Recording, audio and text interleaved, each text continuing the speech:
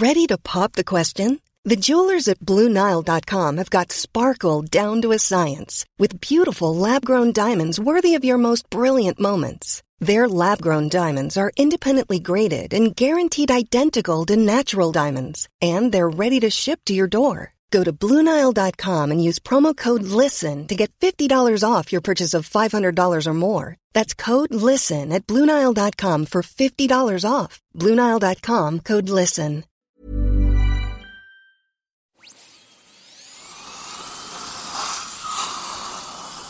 Globally, we have a serious problem when it comes to teeth. Record numbers of children are having extractions for decayed teeth, and almost all adults have some degree of tooth damage. Historically, dentists have treated the problem by drilling the tooth and plugging the hole with a filling compound. It works, but it can be unsightly, fillings can loosen and need replacing, and your teeth are ultimately made weaker for it.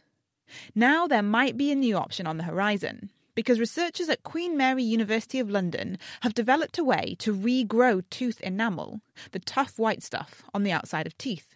They found the right pair of proteins which, when put together, can pull the chemical building blocks of enamel out of saliva and lay down crystals like a new road surface over a damaged tooth surface. I heard how it works from lead author Alvaro Mata. We make materials using molecules, and the molecules that we use are proteins. This is actually the way that nature makes things. Our bodies are made by putting proteins together. Imagine our human bodies being a structure of Legos, where each Lego piece, it's a protein or a group of proteins or different proteins that come together in a specific way. And we're able to use these proteins and begin to build with them as if we were building a Lego structure.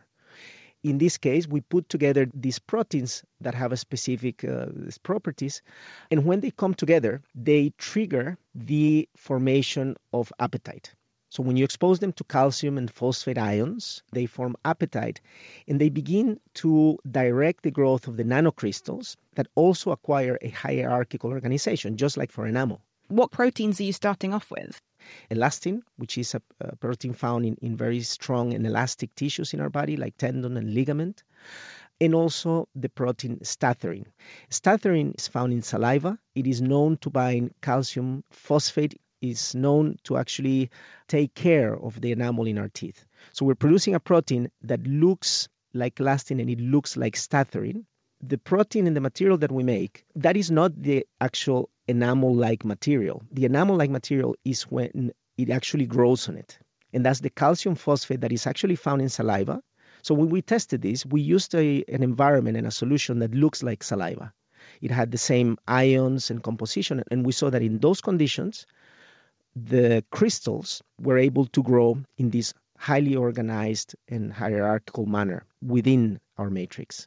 So is the idea then that you'd paint this on, and because of the conditions in the mouth, this would stimulate regeneration? Correct. That's our ultimate aim, not only to repair it, but actually to regenerate it. So most of our tissues are able to regenerate.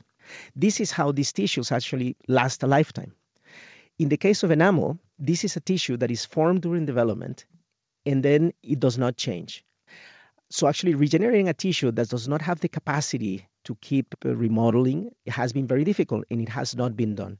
So if we are able to create these similar crystals organized in a similar fashion, which means high stiffness, high resistance to different environments, and high stability, then we should have a material that, just like enamel, is able to perform and be stable for a long time.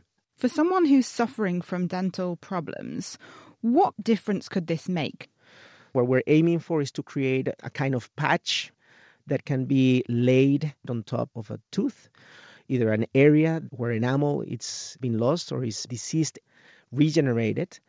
We should be able to really recreate the tissue, to remove that problem, remove the sensitivity, the pain that the patient may have, in a way that it is the body regenerating itself, using the ions present in the body to recreate these crystal structures.